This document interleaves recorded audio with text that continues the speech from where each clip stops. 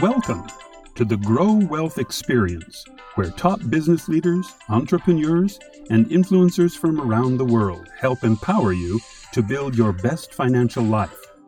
Now here's your host, Aisha Turgut.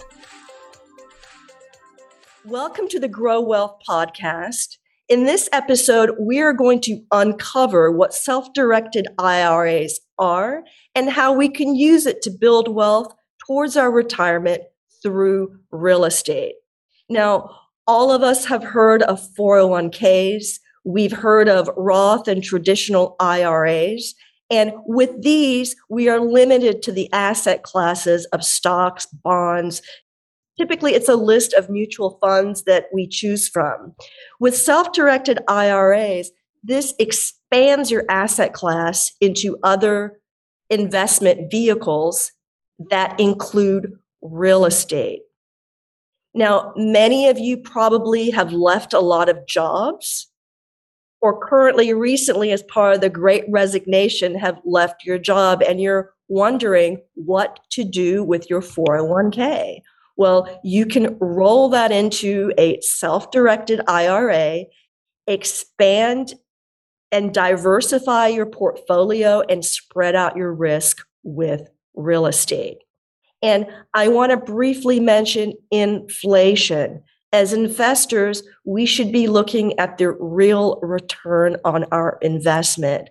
The consumer price index just last month, it was 6.2%. So we're facing inflation right now, meaning if your asset return on investment is 10% with a 6.2 inflation rate, your real rate of return is 3.8%. So we need to be smart on how we invest our money and put it in classes, asset classes like real estate that's going to hedge inflation. Today, we have a master of self-directed IRA investments in the house. His name is Matt Sorensen. He is joining us here from Phoenix, Arizona. Matt has been in the forefront of the self-directed IRA industry since 2006. He's the CEO of Directed IRA and Directed Trust Company. And he is also a practicing attorney specializing in self-directed IRA law. He's a partner at KKOS Lawyers. Matt is also best known for his book, The Self-Directed IRA Handbook, which has sold over 20,000 copies, and it's the most used book in the industry. Matt is a VIP contributor at entrepreneur.com, and he writes on retirement, tax, and legal topics. And finally, he's also a self-directed IRA investor himself. So he's bringing his wealth of experience to us today as well. So he's here to introduce self-directed IRAs to us, give us an overview, what we can and what we can't do. And it's great he's got the legal background. And welcome, Matt. Hey, thanks so much. I'm always happy to come on and talk about self-directed IRAs. It's my topic. So generally, you don't want to know what I think about everything else, but this I'm pretty good at, I think. So hopefully I can share something useful to all your listeners today. Wonderful. So I mentioned real estate, but many of our listeners have not heard of self-directed IRAs. Can you expand on the definition of that? We can start off with that. Yeah, so really what a self-directed IRA is it's an IRA that can invest in any asset allowed by law. So the legal restrictions on what an IRA can own are actually pretty small. It's collectible items, life insurance, and S corporation stock. That's it. I mean, everything else is fair game in a retirement account. What's happened, though, is most people have their IRA at like a broker-dealer. Well, what does a broker-dealer let your IRA or 401k buy? What they sell. They sell stocks, bonds, and mutual funds. They've always sold that. And once retirement accounts came around, They just let your retirement account buy what they already sold. If you had an IRA at, let's say, a life insurance company, let's say you're at New York Life or Northwestern Mutual, what do they let your IRA buy? Annuities. That's what they sell. Right. So IRAs have always been around and you can always self-direct it. It's just been that like you're typically at a broker dealer that's going to restrict you from buying real estate or a startup or crypto in your IRA. They're going to say, nah, you can't do that. And it's not because IRAs can't do that. It's because IRAs at their company can't do that. So how does one get started? I mentioned rolling over old 401ks. What else? How else can we roll things over? Yeah, I mean, that's a very common one is the old 401k.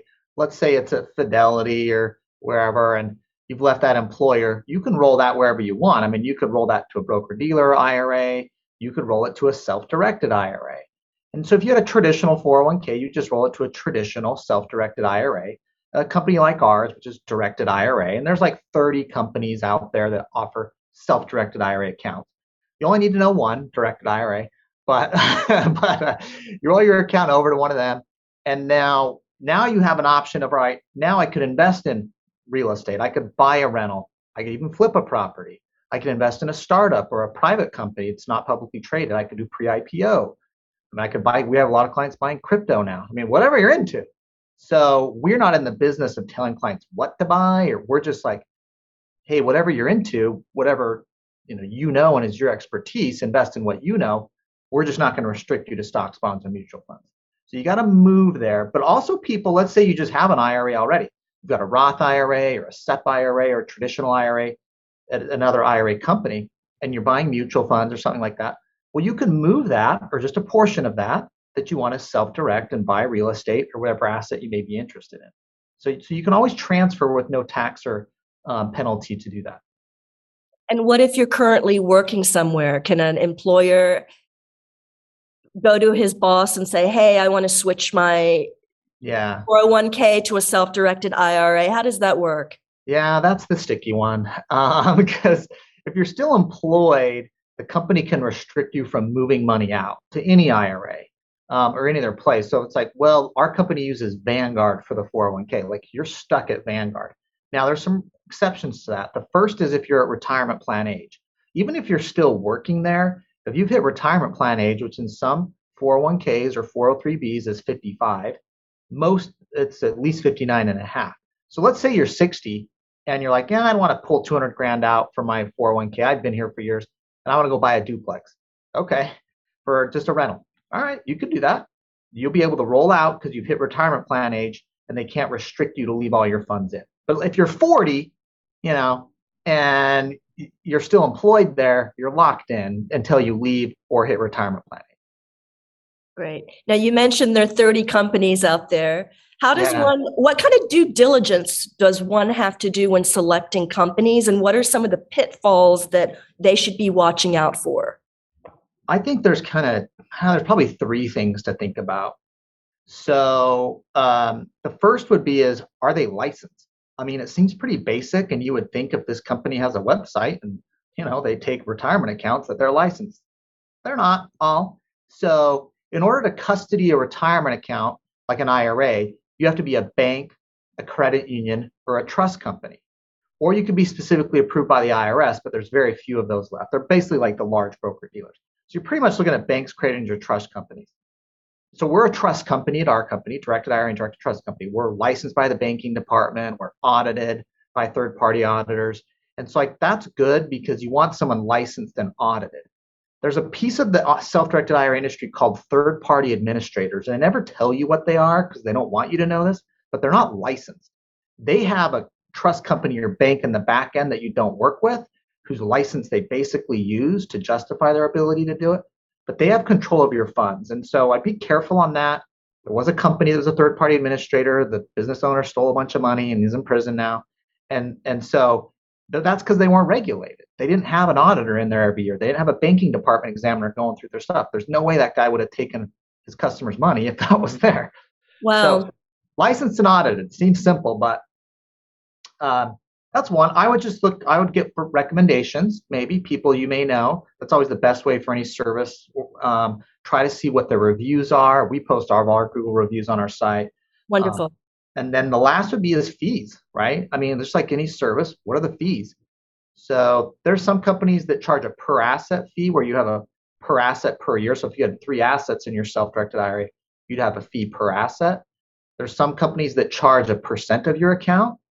So let's say you have $1 million account, they'll charge you, 1%, or they'll charge you a 0.5%. There's a certain basis point on that.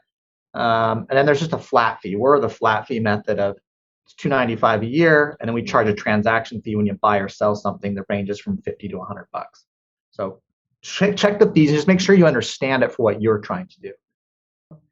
Now, looking at going to real estate, Yeah.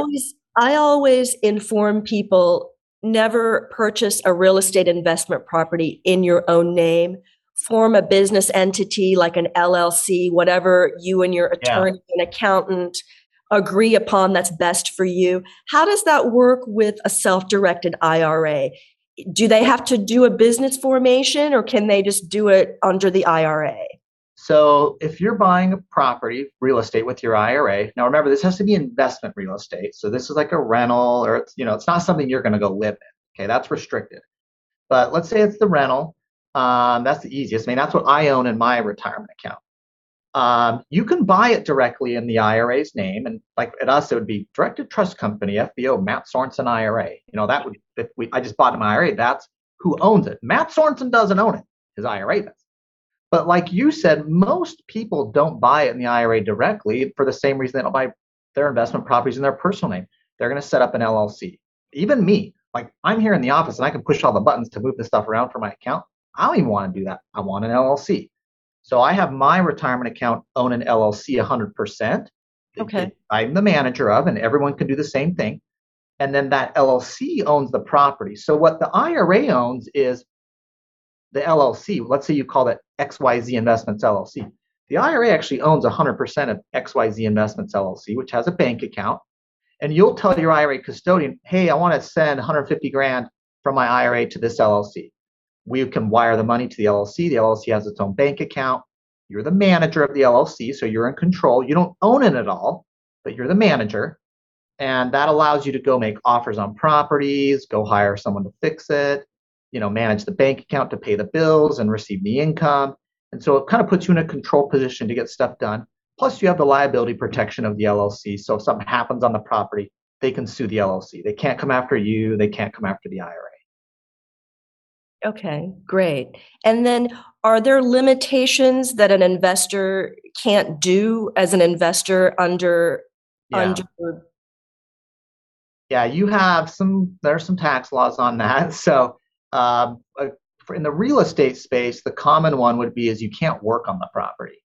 So whether like my IRA owns it or I got an IRA LLC, like I can go to the property and I can boss people around, and the LLC, which is the IRA owns it 100% in this example, it's paying the bills, right? It's paying the contractor, but I can't go put on the tool belt and go do a remodel myself.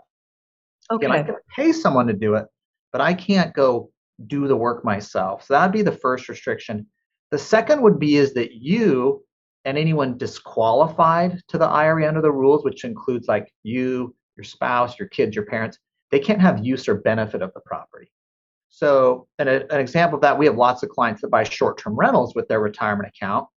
And let's say there's no one staying there for a week. You're like, oh, I just want to go stay there with my family. Nah, you can't do that because you're benefiting from the property yourself and you're restricted from that. It's got to be held solely for investment. And what happens if someone dares to do that? If you're crazy, you dare. What happens is you have what's called a prohibited transaction. Okay. And my book that you mentioned, the Self-Directed IRA Handbook, I've actually sold 35,000 copies now. I got to figure out where that file came from because I got to update that. On your website. It's probably the law firm website because that's not as up to date. But but what happens is the consequence of a prohibited transaction is you lose the entire IRA account. It's distributed. So it's called like the death penalty for IRAs, amongst tax lawyers. So you really want to avoid having a prohibited transaction. So it's really important that you learn the rules on what you can and can't do. The rules aren't complicated, but they're just a little different. And even if you're a real estate investor and you've used LLCs in the past, even the LLC documents are unique from a regular LLC. what you can and can't do on a deal may be a little unique, like not being able to work on it. You can't pay yourself any compensation. You can't use the property. All these little nuances are important to know. They're not complicated, but I tell clients it's like learning a new board game, you know? Like at first, you don't know what the heck you're doing. But if Of you play with course. someone you know, or you read the rule book, it's the same thing over and over and you get the hang of it. So just take a little bit of time before you jump in to make sure you learn the rules and what you can and can't do. So your book or any other custodian can help guide Yeah. the Now, client. custodians won't really help you. They'll they're restricted from giving any advice. Okay. So they're going to be like, you filled out the wrong paperwork or this was done wrong. And we can obviously see that and they'll put the brakes on something, but they're not going to tell you what you're supposed to do. Now, our company and other companies, I mean, they're going to try and be helpful. I mean, certainly we are. But it's not a substitute for like, you should really go get a consult if you don't know or read the book. I mean, most of the companies in our industry buy my book, and their staff is trained off my book, including my own team here. And so I would recommend like the book or just even there's a lot of free content on our site and others that just learn the basics of what it is. If you're doing an IRA LLC, you'll probably need an attorney anyways. Most companies require an attorney to set up the LLC and that it be Of in course. compliance with retirement account rules. So get one that knows those and you can talk through your deals if you're doing an LLC anyways, and they'll help make sure you know what you're doing and not making a mistake. Wonderful. Now, if someone wants to use their money to put a down payment on a rental property and then take out a mortgage for the rest, how does that Yeah. work? So you can do that. There's two things you have to know. The first is the loan has to be what's called non-recourse, which means you can't guarantee the loan, nor can the IRA. So there's a number of banks out there. There's probably between like 5 and 10 banks now that lend nationwide that will loan to IRAs or IRA LLCs or solo 401ks, any of these self-directed accounts that can buy rental real estate. And so these are single family properties, whatever. They'll loan on multifamily, commercial, but they're doing most of their loans on just single family rentals. And so because you're not guaranteeing the debt or the IRA is not, what happens is in the event of default, all the lender can do is foreclose and take the property back. They can't go after you or the IRA for any deficiency. So they're going to make you put more money down. Generally, you'll see 30%, some 40%. There's some even at 25. They're kind of all over the place, but Right. you're going to generally put more down than you typically would. So that's the one thing. It's non-recourse. You're going to put more money down. That'd be the first thing. Okay. The second thing is super complicated, but basically there's a tax on the profits you make from the debt. So for example, just so I can do the math here, let's say you bought a property for 100,000 Correct. and the IRA put down 40,000 and you got a loan for 60 grand from a non-recourse loan from one of these banks. Well, to the IRS, they look at that deal as 40% IRA money that so 40% of the profits you don't pay tax. But the other 60% of that deal, they're like, that's not retirement plan money, that's debt. We'll let your IRA get the income off it, but you got to pay a tax on profits from the deal that are attributable to debt. So let's say I sold the property for 10 grand a year later.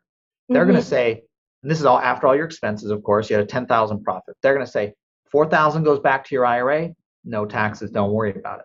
The other 60% though, 6,000 in this example, that wasn't retirement account money. That was debt. It's going to go to the IRA, but you got to pay a tax on it. In this case, you'd pay capital gains of 20%.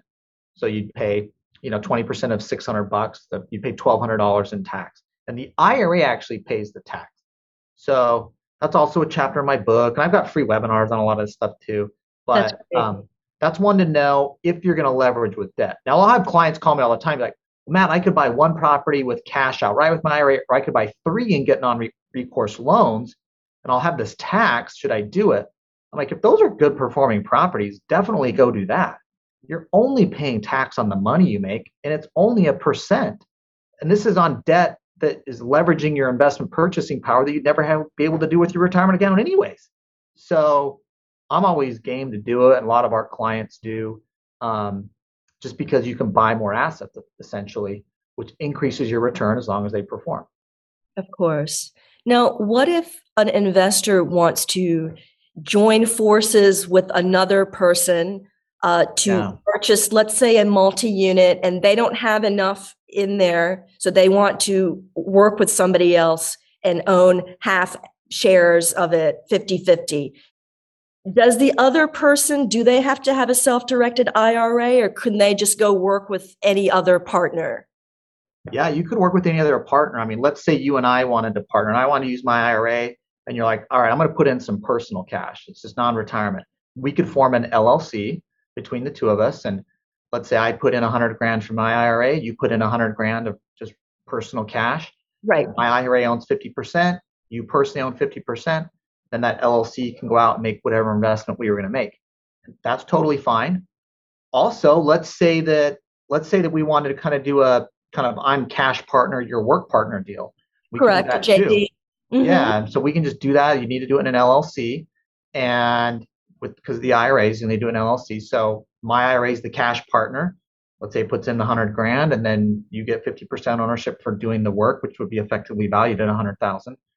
And now we each own the LLC 50-50. But then your job is to do the work for whatever it is we're doing. Or maybe you have the deal you're bringing into the LLC. That's definitely common and can be done. Okay. So there's lots of different ways to do it. One restriction is partnering with certain disqualified family. Like, what does that mean? Like, let's say you wanted to do a deal, and it was, some clients will say, well, Matt, I want to be the work partner, and I'm going to, put in half the value for the work, but I'll have my IRA put in half, like the example I gave him, my IRA will put in 100 grand to be the cash partner, and I'm personally going to do the work on the deal for the other 50%. No, that's prohibited. You can't partner for services with your retirement account. It is possible to do an LLC that you personally put in 100,000 of cash, and your IRA puts in 100,000 of cash, and you're 50-50. That's possible. It's very tricky because you're prohibited, so you got to make sure you're doing it right. But you can combine multiple accounts of yourself or your personal cash, or maybe your account and your spouse's account into one LLC. You break up the ownership of the LLC based on the dollars invested. Then that LLC can go out and make a purchase. And so that's possible to kind of, combine multiple accounts and resources to get more money in LLC to maybe buy a bigger property or deal that you couldn't do, separate or apart. And what if we want to be a private lender type of hands-off investor and take money out of there and lend it to a fix and flipper at a percentage and take it back? Is that allowed as well? Absolutely. So that's very common. We have lots of accounts that just do kind of private money, hard money lending. And so you could loan it out short-term, long-term, secured, unsecured. It could go right from the IRA, or it could be from your IRA LLC. And that's pretty clean and easy, actually, because it is less hands-off. So there's less rules you got to worry about. You just can't loan the money to yourself, or to your own company. Or any family member or anybody like that, or a friend. Or friends. Friends cool. Friends cool. And certain family are okay. So like your spouse isn't, spouse is restricted, your kids and your kids' spouses. So like your daughter-in-law, son-in-law, your parents are restricted, but like your siblings aren't. So your IRA could loan money to your sibling. That's interesting. Yeah, that's very aunts interesting. And uncles, nephews. One common one is, a lot of like aunts and uncles lending money to their nephew or niece on a business or real estate deal. But those are okay. Great. So is there any question that I didn't ask that you'd like to tell our listeners? Man, you had great questions, actually. Oh, well, thank you. Yeah, I mean, I don't know how my answers were, but your questions were great. Well, your answers were very, very informative. Yeah. No, I think, real estate is probably the most common asset for people to invest in with a self-directed account. We have a lot of clients investing into private funds or, real estate syndications on bigger deals. Maybe it's an apartment complex or a commercial property. People invest in hedge funds here that are doing all sorts of crazy stuff, or cryptocurrency. So all those are things that a self-directed IRA can own. Digital real estate? What's that? Digital real estate. Yeah. And so we've had clients. I actually spoke at the Blockchain Real Estate Summit a couple months ago in Texas. And the reason I spoke there is because one of our clients' IRAs bought a digital token in a real estate fund. And so it was our first time kind of going through that process. So, I mean, you're seeing that's going to become more and more common. Absolutely. But at the end of the day, that's just a real estate asset. You just have a token that's kind of like your membership or stock certificate that you own it, Right. But it's kind of cool because it's a better way to track. And frankly, private funds and stuff are kind of a mess in how they track that. So it's a much more secure way to track those assets. Wonderful. So self-directed IRAs are very flexible. We can do so much with them. Yeah. Yeah. And they're not for everyone. Some people, like I've had clients come over and they set up an account. They're like, all right, well, I don't know what to do with it. Well, I'm like, well, you kind of want to set it up once you know what you want to invest into, That, and also, you should educate yourself on investing before starting to invest. Just like you should educate yourself on self-directed IRAs. Yeah. So that's very important that you surround yourself with coaches and get into really good programs that's going to teach you how to find the best deal out there for yourself. Yeah, absolutely. So that's very critical in the process. And the retirement account, a self-directed IRA, it's just a tool. It's a tax efficient tool to build long-term wealth. You're just like your IRA buying a mutual fund, you're not paying taxes, you're growing that account over time. And so it's a very valuable tool, but you got to know what to build with it. So what investments do I put in it? How do I find them? How do I do them right? You've got to get those pieces figured out too. But I'll say this too. Some clients get on the other end, get into analysis paralysis and they never do anything. True. And then they just don't ever invest in anything because they've just read everything. They've been to every workshop. They've talked to every person and they're just like so scared of making a mistake. At a certain point, you just got to go in and go for it. Absolutely. So there's got to be some with balance. You on that one. Yeah. Got to be some balance on learning, but not overdoing it so you never do anything. Right. Matt, thank you so much. This has been a very, very informative conversation. Yeah, my pleasure. Thanks for having me. Thank you for tuning in. See you next time, and don't forget, like and subscribe to the channel.